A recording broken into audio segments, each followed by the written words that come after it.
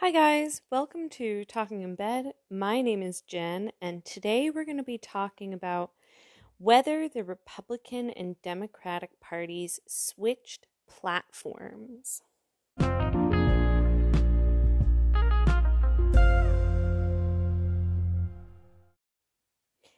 So, I have often, it is common knowledge of, I think, that Abraham Lincoln, one of the most well-respected and beloved presidents, he was a Republican, and he obviously he freed the slaves by signing the Emancipation Proclamation. Already out the gate, it's not going well. For me. Not for, well, it didn't go well for Abraham, right? Poor Abraham. And whatever, like nowadays, because of there's just this sense that like Democrats are the people who are like, they're the ones who would free slaves now, and the Republicans are the people who would fight against having freeing the slaves. We have this like concept that it seems weird that the Republicans freed the slaves. And when you learn about the Civil War, it wasn't, of course, just about slavery. It didn't really start out about slavery. It started out about states' rights and whether each state could make their own decisions about having slaves or not. And we're not going to get into a whole Civil War thing. But it does seem funny because generally Republicans these days prefer smaller government. They don't want kind of big government. They don't want federal things. The healthcare issue is complicated in America. I think that's at least part of it, is that they don't want the government to have that much power, and they prefer if things are kept to each state. And frankly, each state in America is really big outside of, a couple of the New England states are a bit smaller, but once you head out, once you start to head west, the states get, wildly huge comparatively. So anyway, just kind of thinking about the, scant details that I know about the Party and the Republican Party. Additionally, I've also heard that the people who started the Ku Klux Klan were Democrats. So that really kind of flies in the face of what we think of as Democrats today and Republicans today. And I think the KKK started in the 20th century. I want to say it started sometime in the 1920s.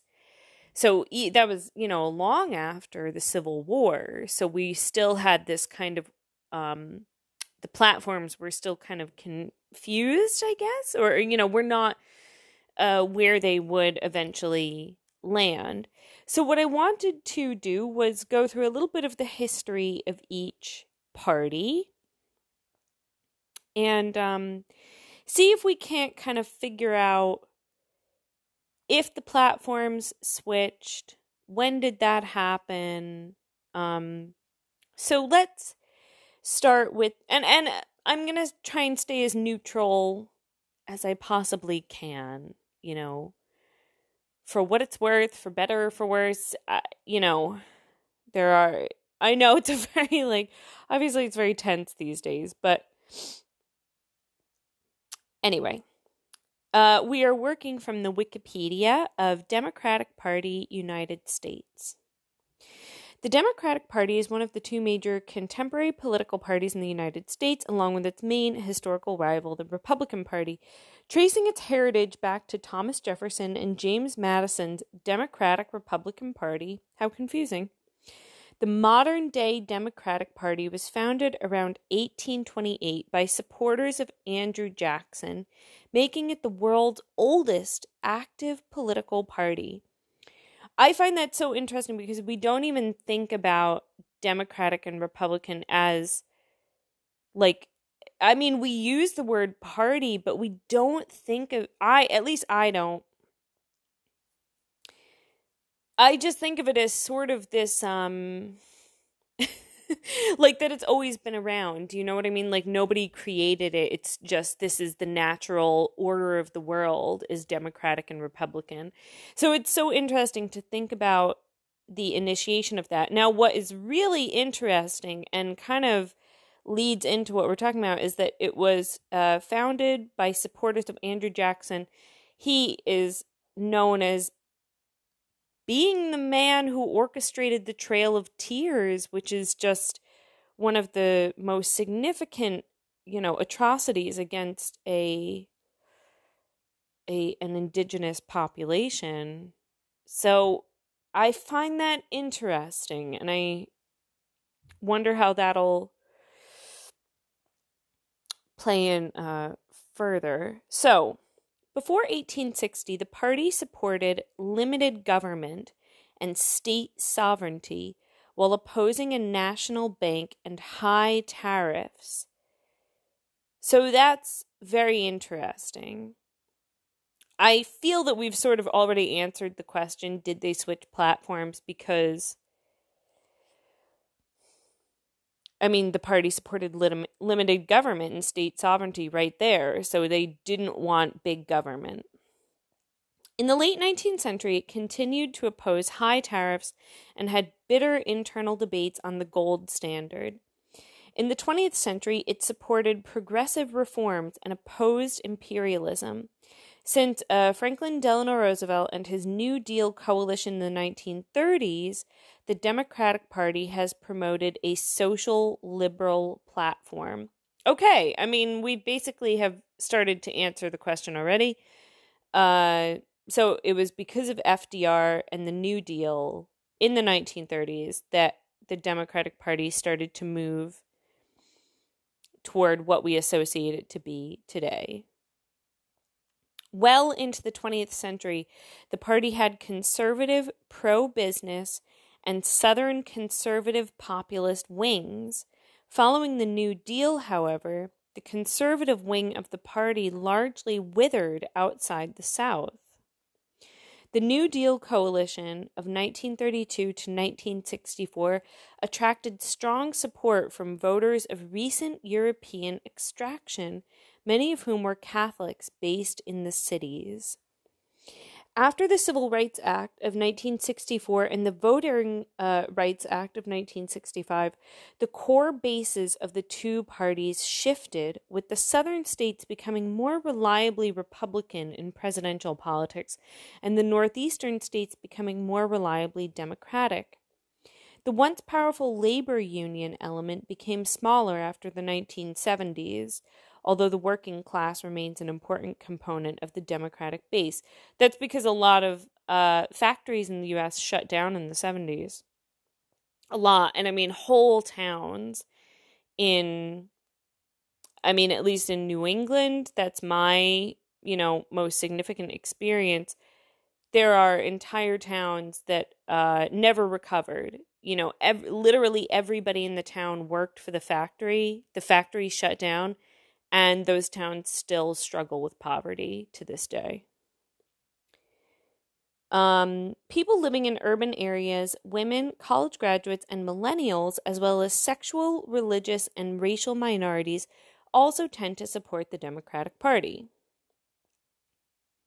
The Democratic Party's philosophy of modern liberalism blends notions of civil liberty and social equality with support for a mixed economy. In Congress, the party is a big tent coalition with influential centrist, progressive, and conservative wings.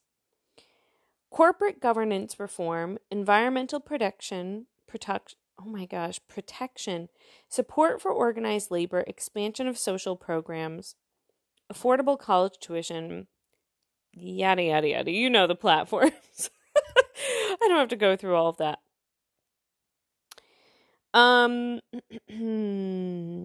Let's jump down to history, okay? Democratic Party officials often trace its origins to the inspiration of the Democratic-Republican Party, founded by Thomas Jefferson, James Madison, and other influential opponents of the Federalists in 1792. That party also inspired the Whigs and modern Republicans. Organizationally, the modern Democratic Party truly arose in the 1830s with the election of Andrew Jackson. Since the nomination of William Jennings Bryan in 1896, the party has generally positioned itself to the left of the Republican Party on economic issues. Democrats have been more liberal on civil rights since 1948, although conservative factions which opposed them persisted in the South until the 1960s. On foreign policy, both parties have changed position several times. I see that this page gets a little bit redundant. A lot of repetition about Jefferson, Madison, the Federalists, Democratic, Republican. Now, of course, there's a lot of terms being thrown around in here that we could deep dive on all of these terms. We could talk about the New Deal. We could talk about what is republicanism versus democratism. We're really just trying to answer the one question. So let's go down to the 19th century. The Democratic-Republican Party split over the choice of a successor to President James Monroe. The faction that supported many of the old Jeffersonian principles, led by Andrew Jackson and Martin Van Buren, became the modern Democratic Party. As Norton explains the transformation in 1828, I have no idea who Norton is. He must have been mentioned earlier. Jacksonians believed the people's will had finally prevailed. Through a lavishly financed coalition of state parties, political leaders, and newspaper editors, a popular movement had elected the president. This all sounds very familiar, does it not? The Democrats became the nation's first well-organized national party, and tight party organization became the hallmark of 19th century American politics. Which makes sense because America, for those who don't know, was founded, became an independent nation in 1776. So really less than 100 years after it became an independent nation, it is understandable that it was still kind of figuring out who it was politically. And frankly, we're having an identity crisis right now. So, we're on the cusp of, I don't know that we're on the cusp. We're in the middle of kind of it's obviously a very turbulent period for the United States politically. Behind the platforms issued by state and national parties stood a widely shared political outlook that characterized the Democrats. The Democrats, this is another quote I assume from Norton. The Democrats represented a wide range of views, but shared a fundamental commitment to the Jeffersonian concept of an agrarian society. They viewed the central government as the enemy of individual liberty. So funny, that's a real switch. The 1824 corrupt bargain, quote unquote, had strengthened their suspicion of Washington politics. Jacksonians feared the concentration of economic and political power. They believed that government intervention in the economy benefited special interest groups and created corporate monopolies that favored the rich. They sought to restore the independence of the individual. the artisan and the ordinary farmer by ending federal support of banks and corporations and restricting the use of paper currency, which they distrusted. Wow. There are just so many points coming through that it's like, damn, like you really have to read this stuff to know that this is like it's all happened before. Wow, it's really crazy to read that. Their definition of the proper role of government tended to be negative, and Jackson's political power was largely expressed in negative acts. He exercised the veto more than all previous presidents combined. Jackson and his supporters also opposed reform as a movement. Reformers, eager to turn their programs into legislation, called for a more active government. But Democrats tended to oppose programs like educational reform. I think we're missing a word there. Mid the establishment of a public education system. Wow. They believed, for instance, that public schools restricted individual liberty by interfering, with parental responsibility and undermined freedom of religion by replacing church schools. Man, oh man. Nor did Jackson share reformers' humanitarian concerns. He had no sympathy for American Indians, initiating the removal of the Cherokees along the Trail of Tears. Yes, God. Opposing factions. I'm curious if we're just going to get into a...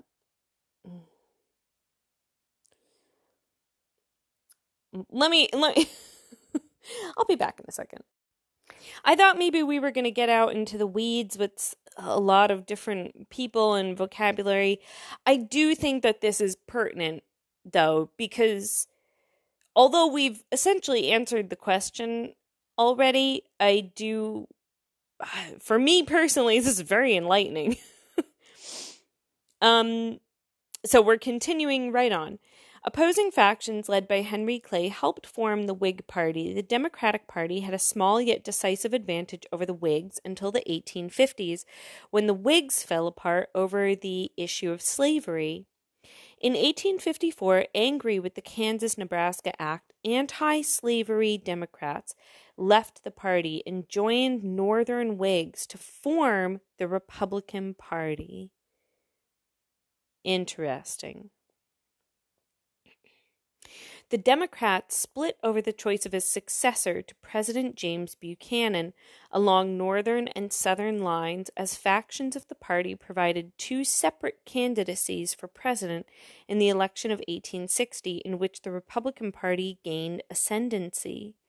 The radical pro-slavery Fire Eaters, that's a really psychotic platform and name, led a walkout both at the April Democratic Convention in Charleston's Institute Hall, at the June Convention in Baltimore, when the National Party would not adopt a resolution supporting the extension of slavery into territories, even if the voters of these territories did not want it.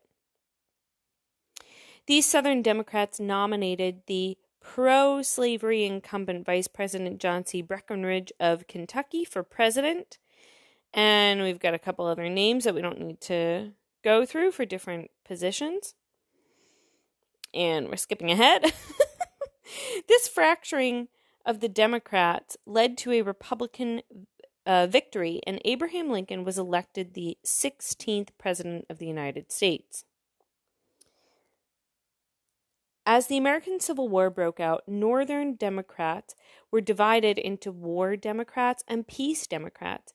The Confederate States of America, whose political leadership, mindful of the welter prevalent, I don't know what that means, in antebellum American politics and with a pressing need for unity, largely viewed political parties as inimical to good governance, and consequently the Confederacy had none, or at least none with the wide organization inherent to other American parties. Most War Democrats rallied to Republican President Abraham Lincoln and the Republicans' National Union Party in the election of 1864, which featured Andrew Johnson on the Republican ticket, even though he was a Democrat from the South. Let's skip ahead a little bit. I feel like we're getting a little bit dragged down by all this. Whew. It's a little heavy. Good. The Democrats, now we're in the 20th century. The Democrats took control of the House in 1910, and Woodrow Wilson won election as president in 1912 when the Republicans split, and 1916. Wilson effectively led Congress to put to rest the issues of tariffs, money, and antitrust, which had dominated politics for 40 years with new progressive laws. He failed to secure Senate passage of the Versailles Treaty, ending the war with Germany and joining the League of Nations. The Whig Party was deeply divided by issues such as the KKK and prohibition in the 1920s. However, it did organize new ethnic voters in northern cities. Ooh, okay. So we have just kind of, before that, there's no mention of the KKK. So we would have to get into the history of the KKK. The Great Depression in 1929 that began under Republican President Herbert Hoover and the Republican Congress set the stage for a more liberal government, as the Democrats controlled the House of Representatives nearly uninterrupted. Wow! From 1930 until 1994, the Senate for 44 of 48 years from 1930. Wow. And won most presidential elections until 1968. FDR, elected to the presidency in 1932, came forth with federal government programs called the New Deal. New Deal liberalism meant the regulations of business, including finance and banking, and the promotion of labor unions, as well as federal spending to aid the unemployed, help distressed farmers, and undertake large-scale public works projects. It marked the start of the American welfare state. The opponents, who stressed opposition to unions, support for business, and low taxes, started calling themselves conservatives. And that's where we're going to cut that off. Because right after that, it leads up to much more present day. So I feel like that's a good kind of overview of the Democratic Party. I know it's very, we're really kind of skimming through that. And what I'd like to do is move on to the Republican Party and get into their history a little bit and see, what were they totally into progressivism, and I want to see what their kind of background was back in the old days before the quote unquote platform switch happened. Okay. I took a little break. I had a little sip of water. I tell you, reading this really makes my mouth very dry.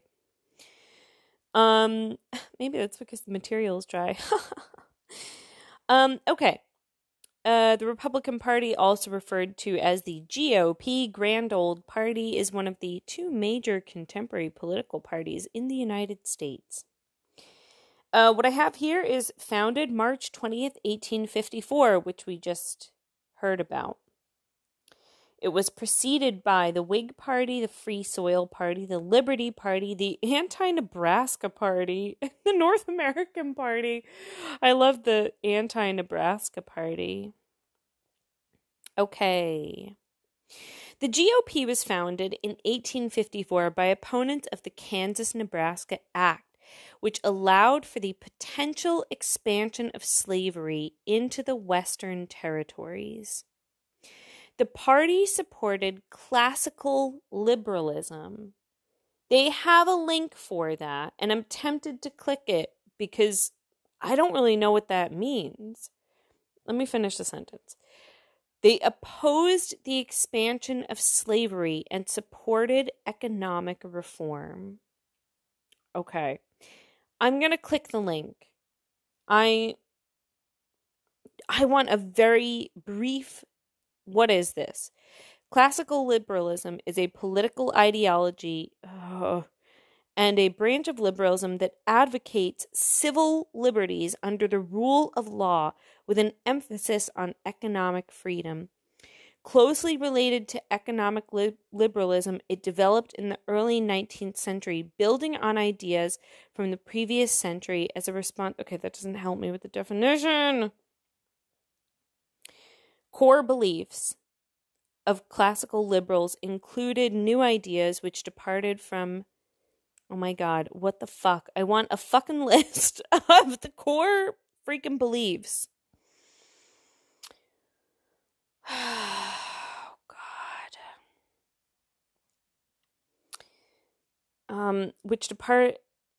It included new ideas which departed from both the older conservative idea of society as a family and from the later sociological concept of society as a complex set of social networks. Classical liberals believed that individuals are egoistic, coldly calculating, and essentially inert and atomistic, and that society is no more than the sum of its individual members. All right, this is not going to help me at all. I have to go back. I'm sorry. I encourage you to do research on classical liberalism. Okay, Abraham Lincoln was the first Republican president. I actually didn't know that. So that is interesting. Under the leadership of Lincoln and a Republican Congress, slavery was banned in the United States in 1865. I believe in January, so I think it was very early into 1865. The party was generally dominant during the third party system and the fourth party system. Gosh, I'd love to see some of that come back instead of all the other bullshit that we have going on now. After 1912, the party underwent a social ideological shift to the right. Okay, so it was in the 30s under FDR for the Democrats, and it was in 1912 for the Republicans that this kind of ideological shift occurred.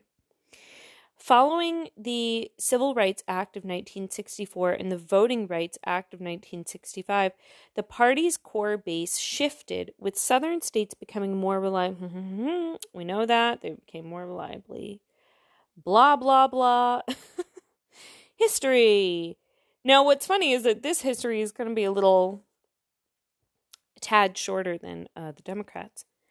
The Republican Party emerged from the great political realignment of the mid-1850s. The great realignment of the 1850s began before the Whig Party collapse and was caused not by politicians but by voters at the local level. The central forces were ethno-cultural, involving tensions between pietistic Protestants versus liturgical Catholics, Lutherans, and Episcopalians regarding Catholicism, Prohibition, and nativism. Anti-slavery did play a role, but it was less important at first. The Know Nothing Party. God, I want some fun named parties again, okay? Know Nothing. Anti-Nebraska. You know what I want again? I want fun political party names. Oh my gosh. The Know Nothing Party embodied the social forces at work, but its weak leadership was unable to solidify its organization, and the Republicans picked it apart. Nativism was so powerful that the Republicans could not avoid it, but they did minimize it and turn voter wrath against the threat that slave owners would buy up the good farmlands wherever slavery was allowed. The realignment was a powerful... little typo there. The realignment was powerful because it forced voters to switch parties, as typified by the rise and fall of the Know Nothings, the rise of the Republican Party, and the splits in the Democratic Party. The Republican Party was founded in the northern states in 1854 by forces opposed to the expansion of slavery, ex-Whigs, and ex-Free Soilers. The Republican Party quickly became the principal opposition to the dominant Democratic Party and the briefly popular Know Nothing Party. The party grew out of opposition to the Kansas, so we're getting a little repetition.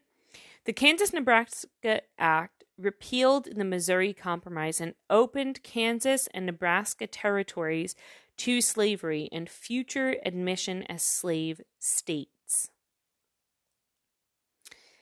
The Republicans called for economic and social modernization. They denounced the expansion of slavery as a great evil, but did not call for ending it in the southern states. The first public meeting of the general anti-Nebraska movement, at which the name Republican was proposed, was held on March 20th, 1854, at the Little White Schoolhouse in Ripon, Wisconsin. Just so fitting, isn't it? The name was partly chosen to pay homage to Thomas Jefferson's Republican Party. But it was it was Thomas Jefferson's Democratic Republican Party. Okay, whatever. Let's skirp ahead a little. I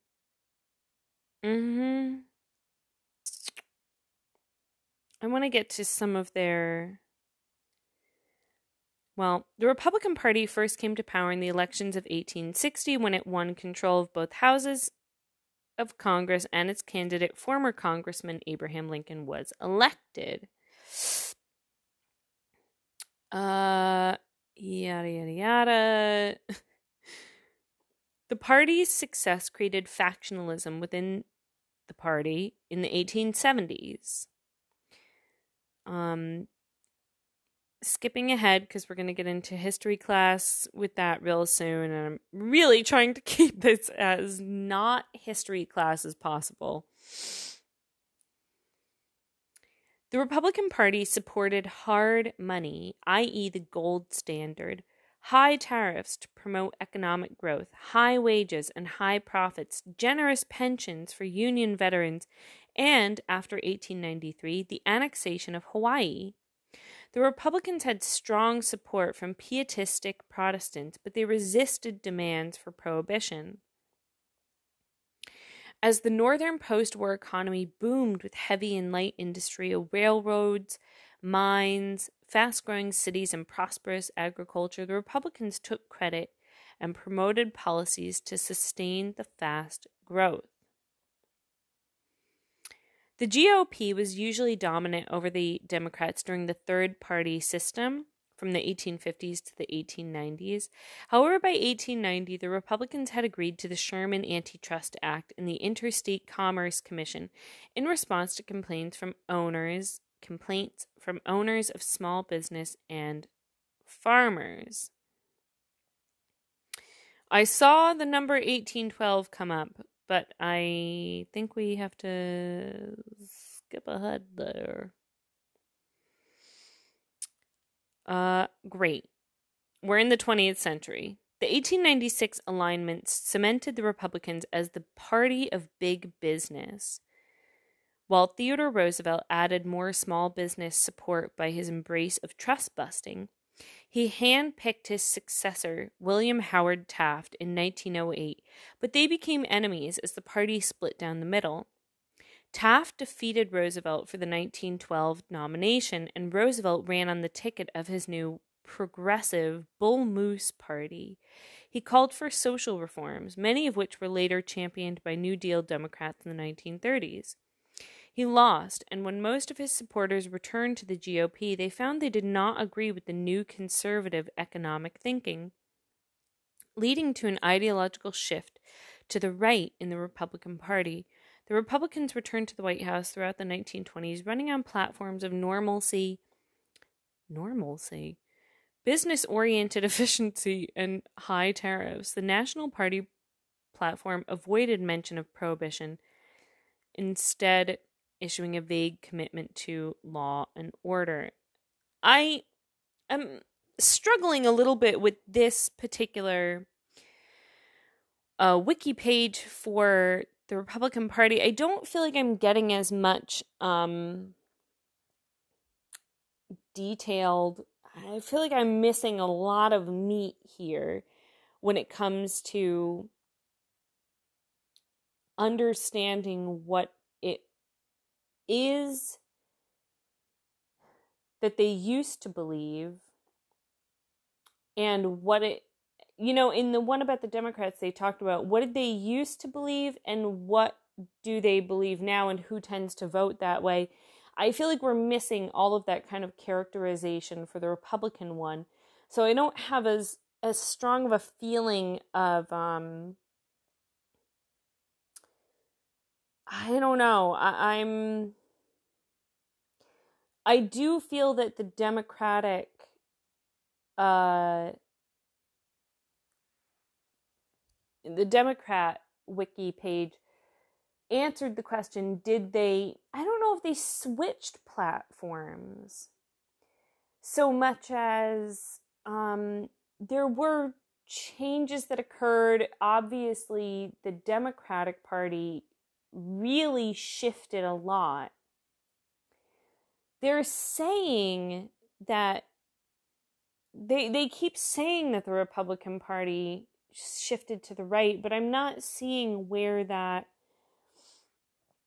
is coming in, and I'm not seeing really a strong statement on where did we come from and where did we move to. Now, it's not like I don't know where the Republican Party is right now, but I'm looking for, a much more kind of spelled out what was the shift all about. Now, it did mention 1896, so I just want to hop back into this really quickly and see. This is the part that I kind of skipped over because I thought it was going to be a little bit dry, but I do feel like our answer lies within this part that I skipped over. So I'm picking up from, however, by 1890, the Republicans had agreed to the Sherman Antitrust Act and the Interstate Commerce Commission in response to complaints from owners of small businesses and farmers. The high McKinley tariff of 1890 hurt the party, and the Democrats swept to a landslide in the off-year elections, even defeating McKinley himself. The Democrats elected... Oh my God. They elected Grover Cleveland in 1884 and 1892. The election of William McKinley in 1896 was marked by a resurgence of Republican dominance that lasted, except for 1912 and 1916, until 1932. McKinley promised that high tariffs would end the severe hardship caused by the Panic of 1893, and that Republicans would guarantee a sort of pluralism in which all groups would benefit. I don't really feel like that gave me a lot of insight. So I'm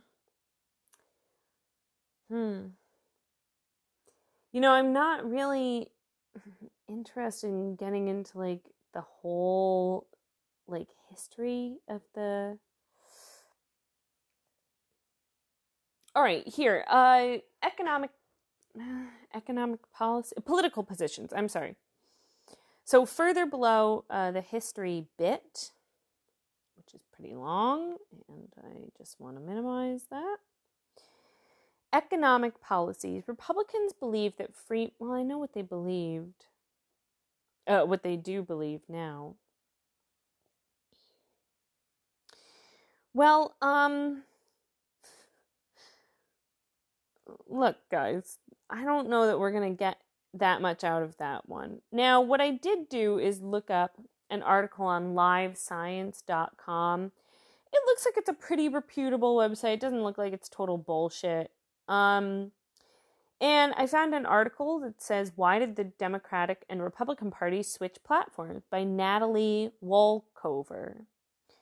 So let's just see what Nat has to say. The Republican and Democratic parties of the United States didn't always stand for what they do today.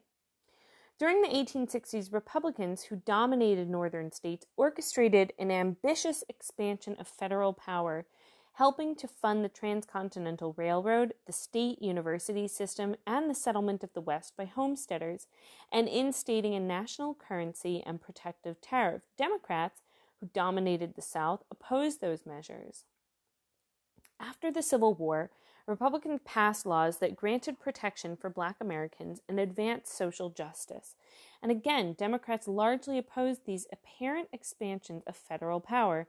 Sound like an alternate universe? Fast forward to 1936. Democratic President FDR won re-election that year on the strength of the New Deal, a set of Depression remedying reforms, including regulation of financial institutions, the founding of welfare and pension programs, infrastructure development, and more. Roosevelt won in a landslide against Republican Alf Landon, who opposed these exercises of federal power. So sometime between the 1860s and 1936, the Democratic Party of small government became the party of big government, and the Republican Party of big government became rhetorically committed to curbing federal power. How did this switch happen? Eric Rauchway, professor of American history at the University of California, Davis, I don't know what that means, pins the transition to the turn of the 20th century when a highly influential Democrat named William Jennings Bryan blurred party lines by emphasizing the government's role in ensuring social justice through expansions of federal power, traditionally a Republican stance.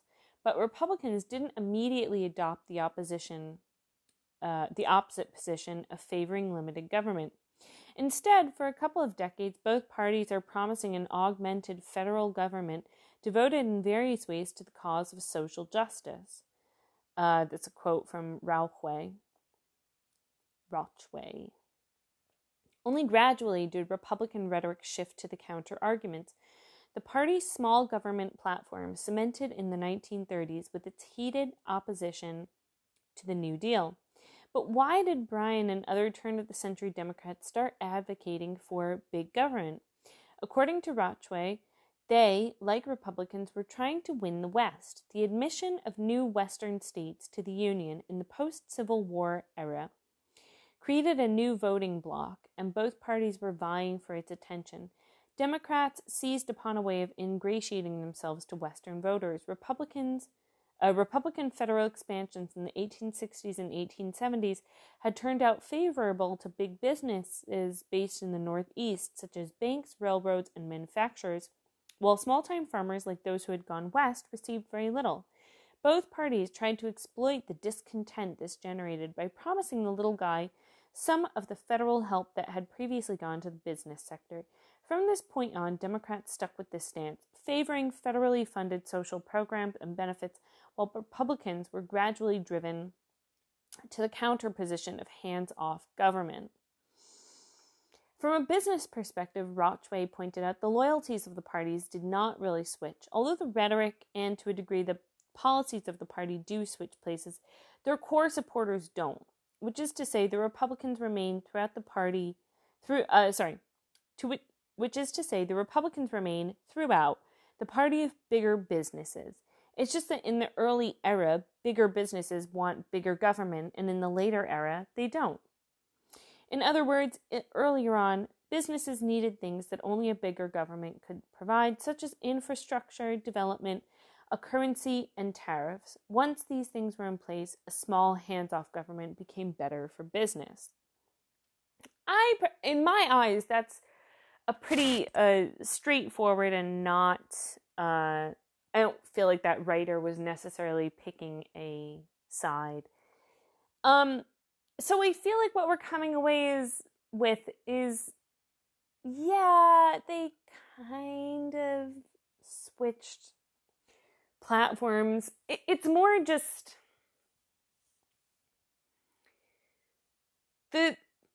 like this writer said, Natalie Walkover, the core things are the same.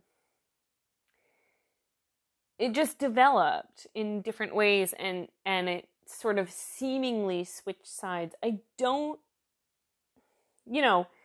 that's not really a definitive answer. And I am tempted to look up, did Democrats start the KKK? But I feel like that takes us into a whole different direction. So we're coming away with sort of a half answer. We don't have a hard yes or no. It's sort of a mixed thing. There was some switching, but some of it was just the typical development of what was still like not a new country, but certainly newer than many other countries. It was still kind of finding its footing in a way. So, we did our best to answer it. This didn't feel as clear cut as some of the other questions that we've attempted to answer, but we made an attempt at it with minimal research. I hope that you liked this anyway, and who knows what the next question is going to be. If you have a question, just some little weird thing that you heard years ago and you're curious about it, you can write to me. My email will be in the description. Write me your question. I would be happy to hear what's that little thing in your head that you've always wondered about. Thank you, and talk to you soon.